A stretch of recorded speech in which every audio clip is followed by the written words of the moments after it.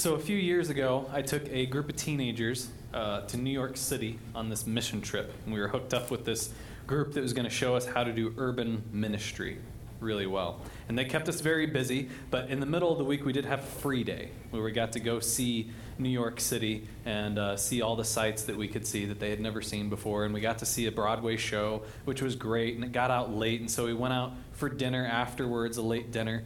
And so by the time we got out of the restaurant, because we were a big group, so it took a while to serve us, it was after midnight. And so it was about a 25-minute walk to get back to our home base, which is nothing if you're used to New York living, but we had a lot of people with blisters at that point. And so they begged, and we got on the subway. And if anyone has spent any time in New York, getting on the subway after midnight's a little iffy, not because of the switchblade gangs that you see in the movies. That's not really it at all, but actually because of construction. They really, really like doing construction between midnight and 4 a.m., and oftentimes you're already on the train when they decide to do construction, and then the train just goes somewhere else. It's great. And so that's exactly what happened to us. We were on the train, and then we hear a little voice, ladies and gentlemen, sorry, due to construction, the train will be... And eventually we figure out that means, oh, the train's going somewhere that's not where we want to go. That's cool. Okay. So then it was my job to figure out, okay, so now how do we get from that other place to the right train that is taking us to where we want to go? And it took a few because the other two trains that we got on were on construction too. So it took a while, and we got back to our home base at about 3:15 in the morning. And we were supposed to get up for our early meeting at 7 o'clock to get ready for our morning mission.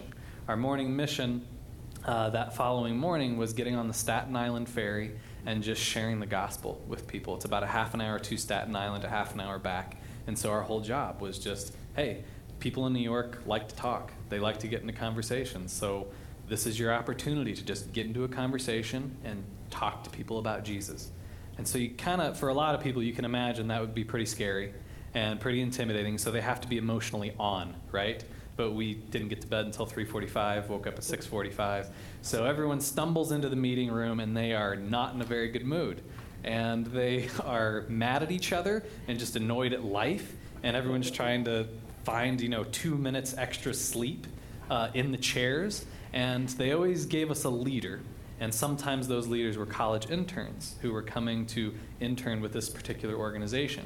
And so this 20-year-old girl, sorry for the college kids, 20-year-old young lady, comes into the room, and she sees everyone's status. And she's a little concerned. She's like, oh, wow, what happened? And so everyone launches into the story, and everyone's really sad and upset. And, oh, poor us, this happened, blah, blah, blah, no sleep. And she's like, oh, wow, okay, so rough night. And now you get to go tell people about Jesus. So is he worth it? And we were like, what? Like, well, it was a really rough night, and now you have the opportunity to tell people about Jesus. So is he worth it? And I'll cut the story short there, but we had a really good morning. We had a really, really good morning. And it all started with that question and having to answer that question for ourselves. Is he worth it? That's an important question for this morning's message, and it's something we'll come back to towards the end. But that's how I want to open us up, framing it that way. For those who don't know, as Russ already said, my name's Eric. Lord willing, my wife Jen and I will be planting the next Ignite Church in about 20 minutes away in Bartonville. And while we're raising funds for that project, and while we're learning the DNA and the vision of Ignite Church so we can carry that on, we are loving worshiping here with you guys at Ignite Downtown. For those who haven't been here before, or those who haven't been here the last few weeks, this is the third week in a series on prayer, or how to pray, specifically breaking down what's known as the Lord's Prayer, and looking at how that can lead us into a deeper prayer life, talking to the God of the universe. So Russ, in the last 2 weeks, he's already established that prayer, as we see in this passage, prayer is not a show. to show off, to impress other people. That's not what prayer is supposed to be. And prayer is also not a formula. It's not a special combination of words that if we say it exactly this way, then we're going to get whatever we want. That's not what prayer is. But instead, it's a key cog in a special relationship that we are offered to have with the God of the universe that we can relate to as our loving and perfect Father. And prayer also, an important part of prayer, is remembering that, yes, we can relate to him as a loving Father, but we also need to remember that he is holy and he is mighty. And so a key aspect of prayer is taking time to lift our eyes off of our needs and our problems and look at who we're talking to through praise. And even though praise is one of the most neglected aspects of prayer, it is so important for changing our outlook and shifting our hearts right there in the moment. So now we're looking at what else does this prayer have for us? What else is next? And so let's dive back in. Let's revisit the passage, the verses that have been our home for this series and will continue to be our home for this series. We're looking at Matthew 6, 5 through 15. So you can follow along in the Ignite app on the screens or in your Bibles. When you pray, do not be like the hypocrites, for they love to pray standing in the synagogues or on the street corners to be seen by men. I tell you the truth, they have received their reward in full. But when you pray, go into your room, close the door, and pray to your Father who is unseen, and your Father who sees what is done in secret will reward you. And when you pray, do not keep on babbling like the pagans, for they think that they will be heard because of their many words. Do not be like them, for your Father knows what you need before you even ask. This, then, is how you should pray. Our Father in heaven, hallowed be your name. Your kingdom come, your will be done on earth as it is in heaven. Give us today our daily bread and lead us not into temptation, but deliver us from the evil one. Okay.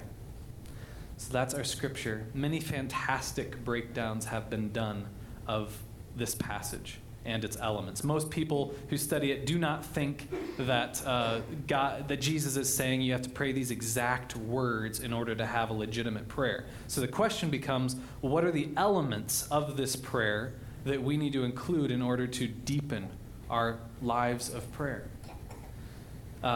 So this is not the end-all, be-all, but it is a breakdown that I found that I think is useful. This does not mean that this is a preview of the next 3 weeks of messages. I don't know what the next 3 messages will be focused on.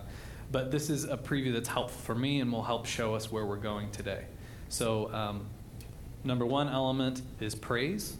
Then we have surrender. We have ask, forgiveness, and protection. And you can see what the verses are that correlate with those elements of it. And this is saying if you include these 5 elements, you've got a full prayer. And I've been practicing this more these last few weeks, and it really, really helps to include all of these in your prayers. But for those A+ students out there, if Russ hit on praise last week, that means that this week we are on surrender. Right. So if you're waiting for an appropriate time to cheer and high five everyone around you, now would be the time, right? Like, yeah, surrender. I love surrendering. That's my favorite topic. Right. Yeah, we're all thinking that. Yeah.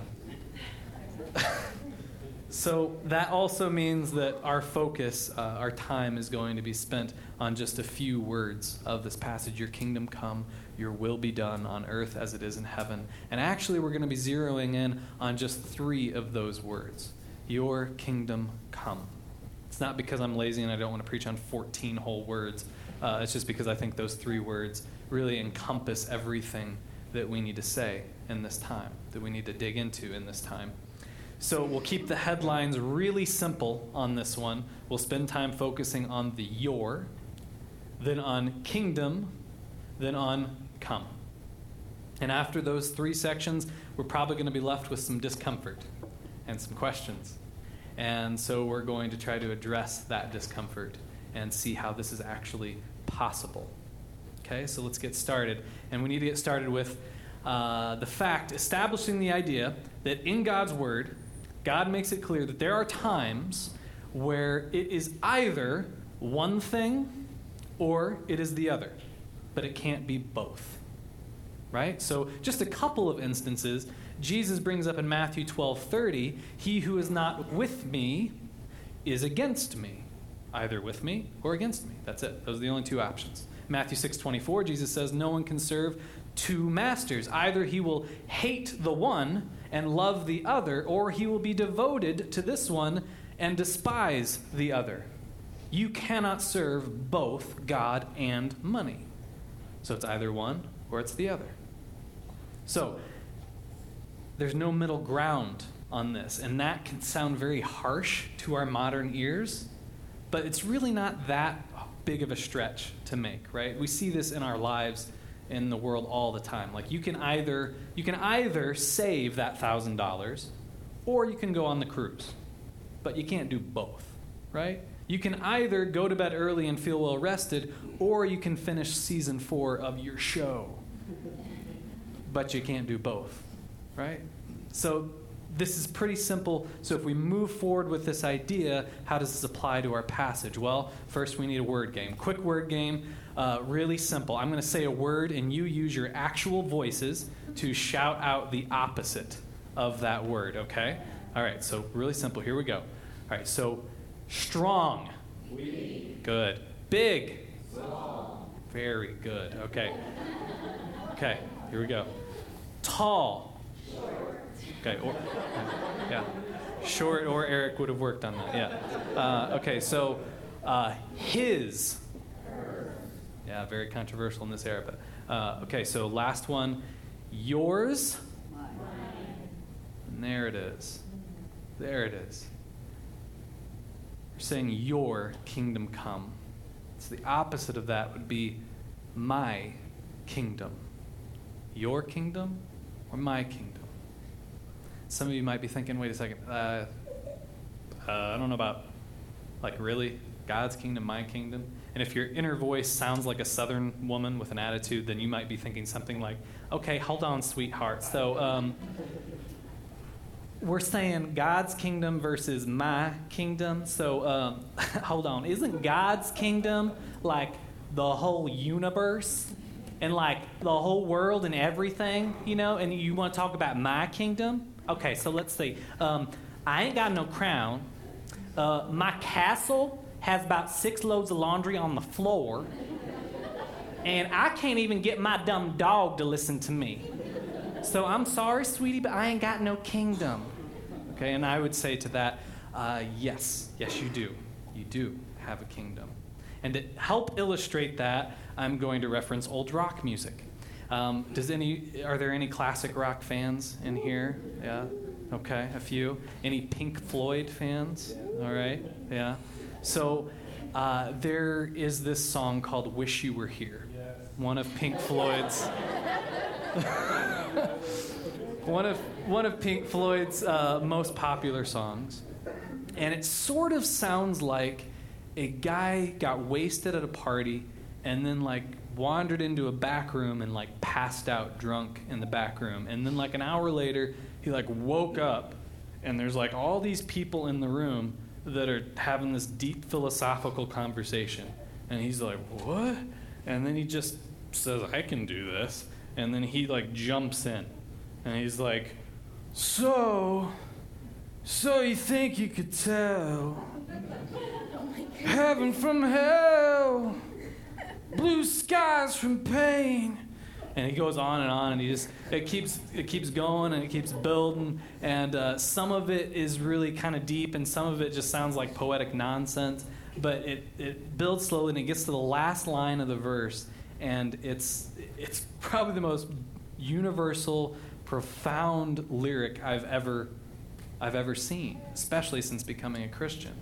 He says, did you exchange a walk-on part in the war for a lead role in a cage. And just in case it was really hard to understand, drunk philosopher guy, this is what he said. Did you exchange a walk-on part in the war for a lead role in a cage?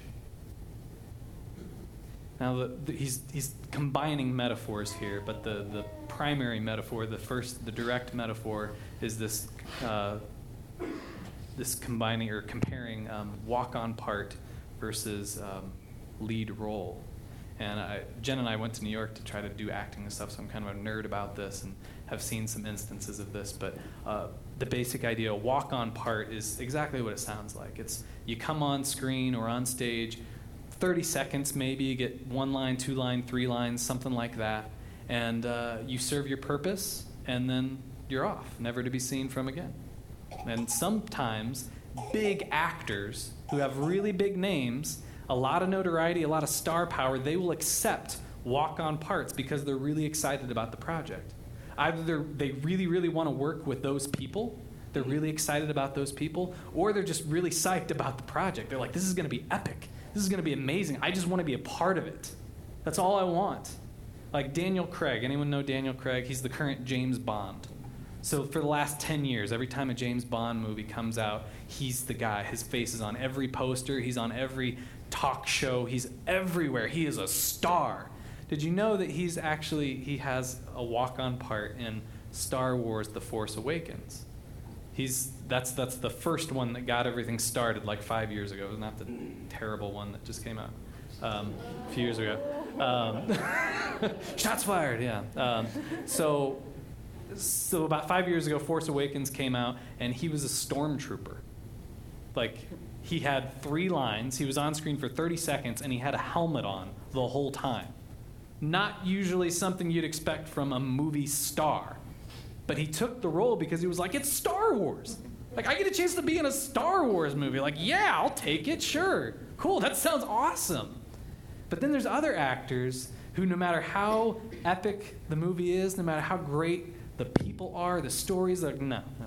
They will willingly accept lesser projects they can tell are going to be just garbage. TV shows, plays, movies, whatever. They'll take it because why? Because I get to be the lead. It's all about me.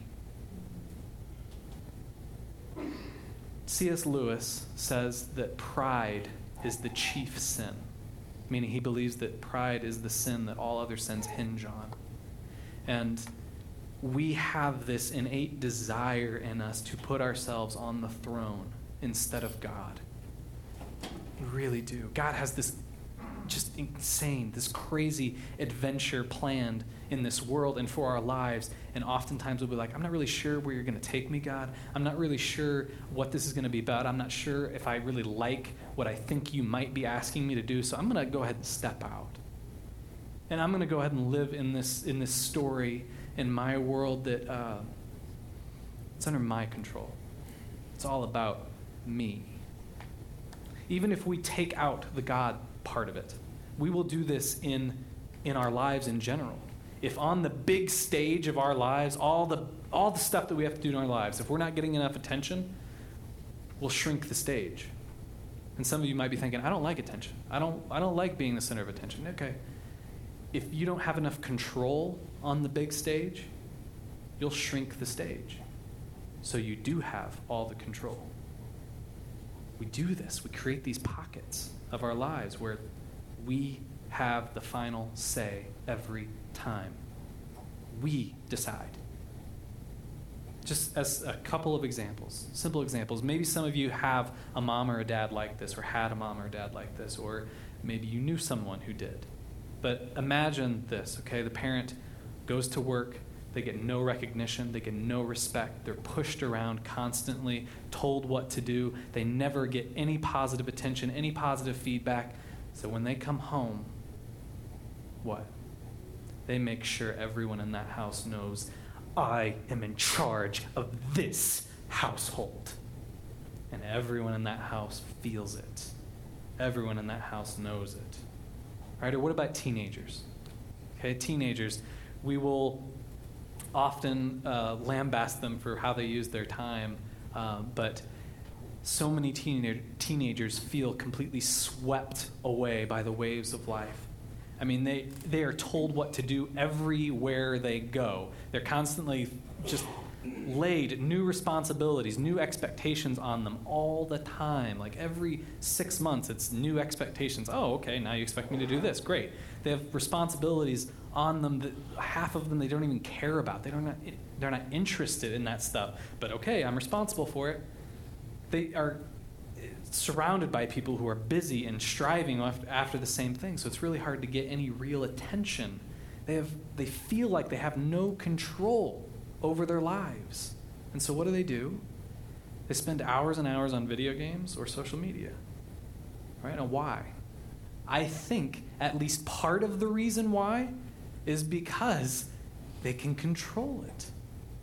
They play games that they can win. And if they're not winning over a couple days, then they'll go into practice mode, or they'll pass this certain level that gets them more points, and so their character can get different colored boots or a different weapon or something. They can control it. Or social media. They can control how they're perceived in a way that is not possible in real life. And to a certain degree, they can control how much attention they're getting based on what they're posting, what they're putting out there. They think they can control more of what's coming in more than they can at school. But this also says something, just as a side note, why sometimes they can seem to get really upset over stuff that we would look at and go, why is that a big deal? Gee whiz, who cares? It's because it's the one thing they think they can control.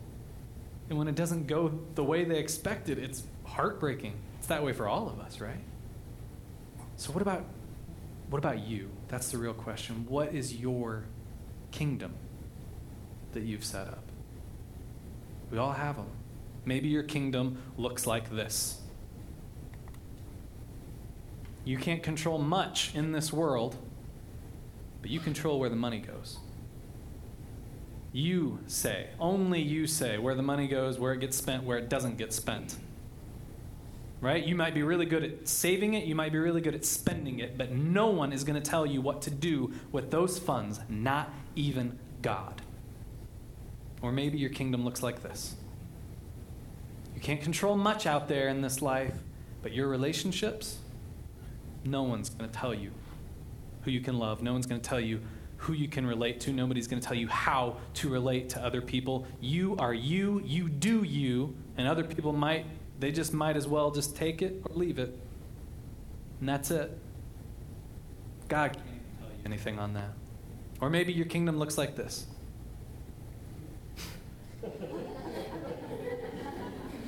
You can't control much out there, but this time, this space, that television, that is your time. And that's not budging. No one can tell you. It's like there's a voice in your head going, "This is my kingdom, and this remote is my sword. And I am in control here. This is my domain, and so I will decide." So there will be football. And then there will be basketball, and then there will be football again. And there will be leftover wings. I don't care if I already ate. There will be commercials, only the commercials that make me chuckle. And once a week, perhaps, there will be Dancing with the Stars because it makes me smile. Right? Might not actually say that, but sort of ringing up there. What am I getting at? What's the point of all this? I'm saying that no matter who you are, no matter how little power or control you think you have, all of us struggle creating these pockets in our lives where we are the one in control, and we fight to make sure that no one takes that away from us, not even God. And so, part of praying, "Your kingdom come," is praying something like, "God, I want you to have control over all aspects of my life. if I'm holding something back from you, Jesus, show me what it is and help me to hand it over, even though I'm scared of what that might look like. God, if you know that I like to relax and you have designed me to need rest, but if there is something else you want me to do with my time, tell me and give me the strength and the love to actually do it. Or God, you know that I need relationships. You made me that way, but if you are asking me to behave differently in a relationship, if you're asking me to stop a relationship, if you're asking me to give more of myself in a relationship, would you show me? And would you give me the strength and the love to do it? Or God, would you show me more deeply, more clearly your love for me so that I'm not constantly living my life to try to impress and get recognition from other people? I want my whole life to be your kingdom. God, give me the strength to give you control, even though I want control so badly. I believe your way is better than my way. Help me to trust you with all aspects of my life, my bank accounts, my relationships, my time. May it be your kingdom and your will be done, not mine. If you don't know who Elizabeth Elliot is, you should look her up after the service, because this quote will mean a lot more. But regarding all of this, Elizabeth Elliot had this to say. She said, "To pray, thy will be done. I must be willing, if the answer requires it, that my will be undone." Whew. That's tough. But let's keep going. What about kingdom? What about kingdom? Jesus talks a lot in the Gospels about the kingdom of heaven or the kingdom of God. So you would think he has that in mind when he gives the prayer, "Your kingdom come." So first, just super basic context. The people who have studied this believe that he is separating this out when he speaks to the kingdom of God into two aspects of the same thing, into two sides of the same coin. Basically, part of the kingdom, one aspect of the kingdom is available right here, right now. And part of the kingdom is basically heaven. It's future. It's not yet, but it's coming. Okay? So as far as the right now part of or aspect of the kingdom, we see this in verses like Mark 1:15. The time is fulfilled and the kingdom of God is at hand. Or Luke 11:20. If it is by the finger of God that I cast out demons, then the kingdom of God has come upon you. Or Luke 17:20-21. The kingdom of God is not coming with signs to be observed, nor will they say, "Look, here it is," or "There." For behold, the kingdom of God is in the midst of you. Some translations say the kingdom of God is within you. So, you know what Jesus is typically doing when he brings up the kingdom of God like this, or the kingdom of heaven? He's preaching that forgiveness is available, or he's overcoming evil, or he's displaying God's power in some powerful way in people's lives. So that gives us a hint of what he's talking about with this aspect of the kingdom. But we also get this in Romans 14:17. For the kingdom of God is not a matter of eating and drinking, but of righteousness and joy and peace in the Holy Spirit. So the focus of this kingdom, it's not a certain place, it's not even a certain people. The emphasis with this aspect of the kingdom is on God's rule, God's reign, God's ruling power. So, putting this together, speaking of this aspect of the kingdom of God that is right now, it is however God displays his ruling power in this world or in our lives. Overcoming evil, healing people, changing people, transforming hearts and minds, drawing people out of his wrath and into his forgiveness. It is a hint of what is to come in eternity, but it's also a hint of what is available right now. Wait, am I saying that the kingdom that's right now is a hint of what's available right now? Yeah, because there's always more. There's always more. So part of praying your kingdom come is praying that whatever you have seen manifest in your life or in the lives of others or in this world in general, you're asking God to bring more of it. Praying, God, you have changed me. Would you change me more? God, you promised joy and you have given me joy. More than I ever thought was possible, but I'm asking for more. Or if you don't have it, God, you promise peace to your followers. And I see other believers filled with peace in the midst of hard times, but all I feel all the time is fear and anxiety. So I'm asking for peace. Give me peace now, God.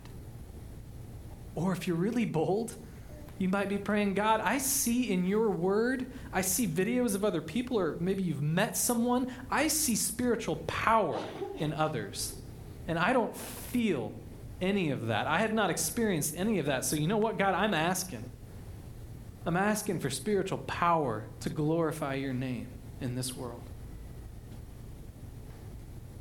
Either way, whichever version of this you're praying, you are surrendering your pride. You're saying, God, I'm not there. I'm not where I want to be with you, and I admit and I confess that I cannot get there on my own. I'm asking you, God, do what I cannot do. Give me what I cannot give myself. So then what about the future or the not yet aspect? It's shown in verses like Mark 14:25. Truly I say to you, I will not drink again of the fruit of the vine until that day when I drink it anew in the kingdom of God. So it's not here, not now. It's some other place, some other time. John 18:36, my kingdom is not of this world. If my kingdom were of this world, my servants would have been fighting to keep me from being handed over to the Jewish leaders. But my kingdom is not of this world. So it's not here, it's not now, it's some other place, some other time. So it's pointing to the future. It's pointing to heaven, pointing to the end of all things. There's a lot of verses that you'll find if you do a word search on kingdom where you can see both. The right now aspect of this and the future aspect of this. But when it comes to the future, we're talking about a time when Jesus and the Father are on the throne where all who have put their faith in him can actually see him with their eyes. His presence can be dwelled in. All sin and pain is removed. It's this eternal heavenly kingdom where everything good and pure and awesome in this world is magnified to an unimaginable degree. And that moves us to our last word. Come. Your kingdom come. You want to know the implications of praying for this future kingdom to come? In praying this, you're praying, Jesus, come back. Come and make your throne and your glory visible to all the world. Let there be no more questions of whether you are real or whether you are truly powerful or whether you are truly good. Let none of those questions remain. Come, Jesus, and reign fully on this earth. But you want to know what you're really praying if you pray that?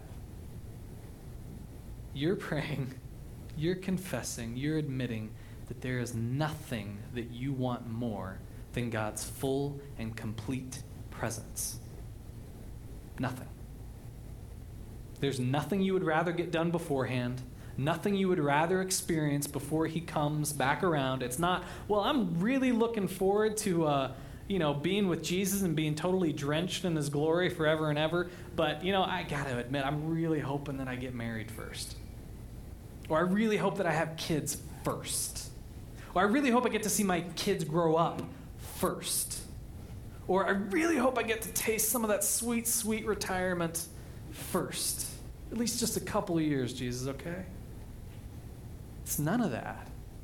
It is fully praying your kingdom come is confessing that if Jesus chooses to continue his delay, if he chooses to give you some of those blessings, some of those things that you long for, great. That's great. But there is nothing, not one thing that you want more than him. Some of you might be like, yeah, well, that makes sense. Okay, I get it. And some of you might be like, hold me back. Hold me back. You, little man, don't even talk like that. Okay? Because I'm going to see my baby's senior prom. I'm going to see it. Okay? She is going to wear a beautiful dress. She's going to have a pink corsage. Her date is going to be 6'2", respectful, and have adorable dimples. And they are going to take pictures in the front yard in front of the lilac bush that I plan on planting next summer. I will not miss that. So Jesus better wait, okay? Jesus better wait. If you're thinking that, I get it. I really do. I get it. And that leads us into our last section of dealing with the difficulty or the discomfort with all this. But first, let's put it all together. Really praying and meaning your kingdom come would mean praying something like, God, would you remove whatever kingdoms I have built for myself? If there is anything I am keeping for myself, anything I'm holding on to so that I get all of the attention and I keep all of the control, anything I'm not letting you into, anything I'm not letting you rule over in my life, would you tear it down? Take down these barriers I have built and come in and take over. Let my entire life be your kingdom. I surrender it. It's yours, not mine. Please, Jesus, whatever good you have done in my life, whatever changes you have made in my heart, do more. Give me more. Whatever I'm lacking, Jesus, please bring it. Make me new. Give me all that I need to please you with my whole life, every moment, every word, every thought. Help me. Continue to transform me, because there's nothing I want more than to bring you glory and to experience you. I want to experience your glory in my own life and see it covering this whole world. And I know that's not going to be fully possible until you come back. So Jesus, come back soon. Come back now. Because there's nothing I want more than you. And so now the problem. Some of you might be thinking, Eric, I'm not there. I cannot honestly say that I want any of this. I don't, if there are areas in my life that I don't think matches up with God who wants me to be, they're there because I want them there. I don't want to change in that way. I don't want to give God control over these areas of my life. I don't trust him with those areas of my life. Flat out. Or I can think of 100 things that I would rather experience or I'd rather do before meeting Jesus, before being in his total glory. 100 things. I understand. I so understand. But did you know there's a way of praying through that? I call it the Mark 9:24 principle. I know it's super catchy. In Mark 9, a father approaches Jesus, explaining to Jesus that his son had an evil spirit in him. It often threw him into violent seizures. Multiple times it almost killed him. And so he says to Jesus, he says, if you can do anything, take pity on us and help us. And Jesus responds, if you can. If? All things are possible for the one who believes. And the man responds with, I do believe. Help me in my unbelief. Do you hear it? Do you hear it? What is he lacking? Yeah, belief or faith. You know what is essential to relating to Jesus properly? Faith. So he's lacking faith, asking for faith, even though faith is what's needed to relate to Jesus. He's admitting to Jesus' face, I don't have faith in you. would you give me more faith?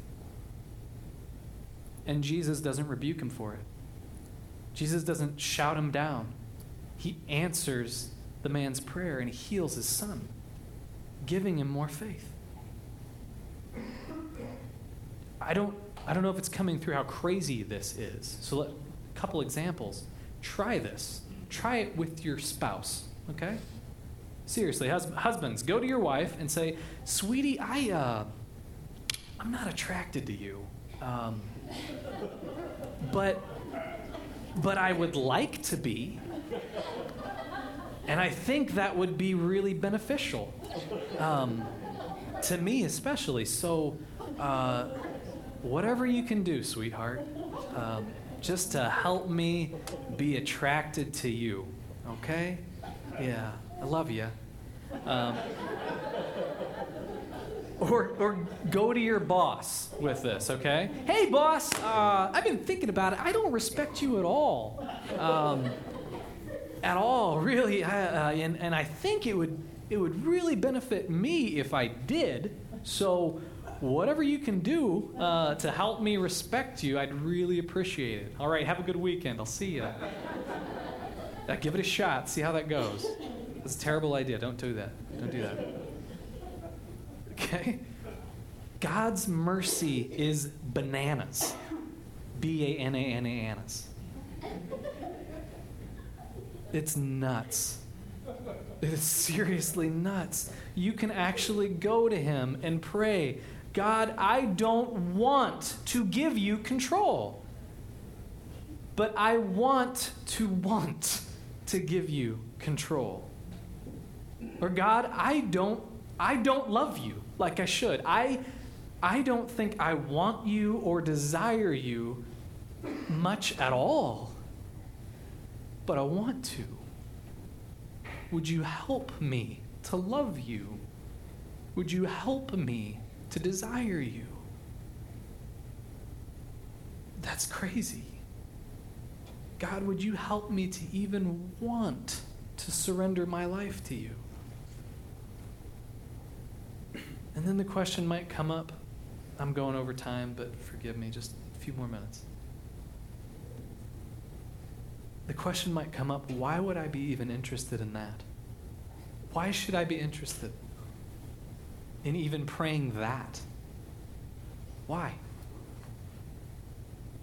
And it comes back to that question. That question from the college girl.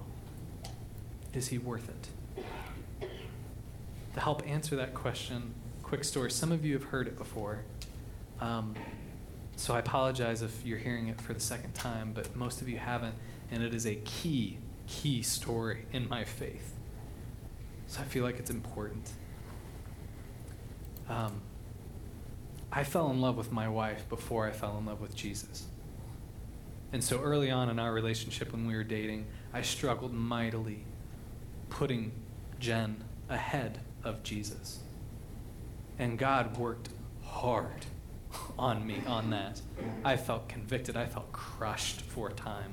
And I was wrestling, and I did not want to give that up. And there was one night where I was driving home from her house, crossing the bridge, and just was getting nailed with this. And I just was like, "God, how? I'm not gonna throw her aside. I'm not gonna break up with her. There's no way that's gonna happen. So show me how. How do I actually love you more than her? Because I don't know." And he spoke to me as clearly as he's ever spoken to me in my life. He said,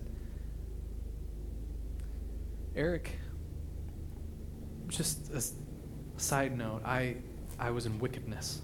I was in just awful wickedness, and Jen was in a lot of ways very pure. And so she did not experience any of the things that I was swimming in before we started dating. And so God said, "Eric, what if Jen could read a transcript of the things that you've done, just typed out? She'd break up with me. Okay. What if she could hear a recording of the things you've done? She'd never want to talk to me again. Okay. What if she could see a video of the things you've done. She'd probably throw up. She'd want to forget that she ever knew me. She'd run away. Okay. You didn't even know her when you did those things. You weren't sinning against her. But everything that you did, you were sinning against me, and I was in the room.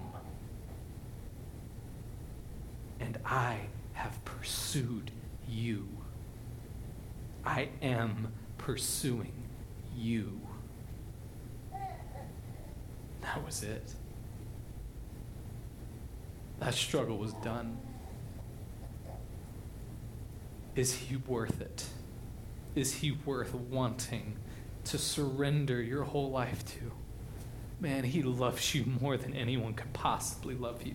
He has pursued you more than anyone could possibly pursue you. He went to the cross over your sins when he could have stopped it at any moment. The life that he promises at the end has no pain, no fear, no anxieties, where he himself is the light and there is no night. The life he promises here on this world, in this world, is joy and peace. Yes, he's worth it. He is worthy of your surrender. In 1 minute, there's no time. We're so over time. I really apologize, but there's papers under your chair. All I'm asking is over the course of the next 90 seconds, I want you to actually do something with this. I'm positive for every single one of us, there's something out of this that you're like, yeah, I struggle with that. Be specific. What is it? Don't write all of it. What is the specific thing out of this that you're like, I need to pray about this? About wanting to even love him more? Is it some aspect of your life that you're not surrendering? That you know God's wanting? Give me control in this area. That you're holding back from him? What is it? Just take a few seconds, think about it, write down what that is, and then right now start praying. Because it's not going to be one prayer. It's not going to be answered in one prayer. Spiritual warfare is real. There's going to be a battle over this in your life. So this is the first prayer of an ongoing prayer, that God would give you deliverance in this way. So go ahead, I'll be quiet. Just think to yourself, write it down, and pray over yourself, and I'll pray for us in just a little bit.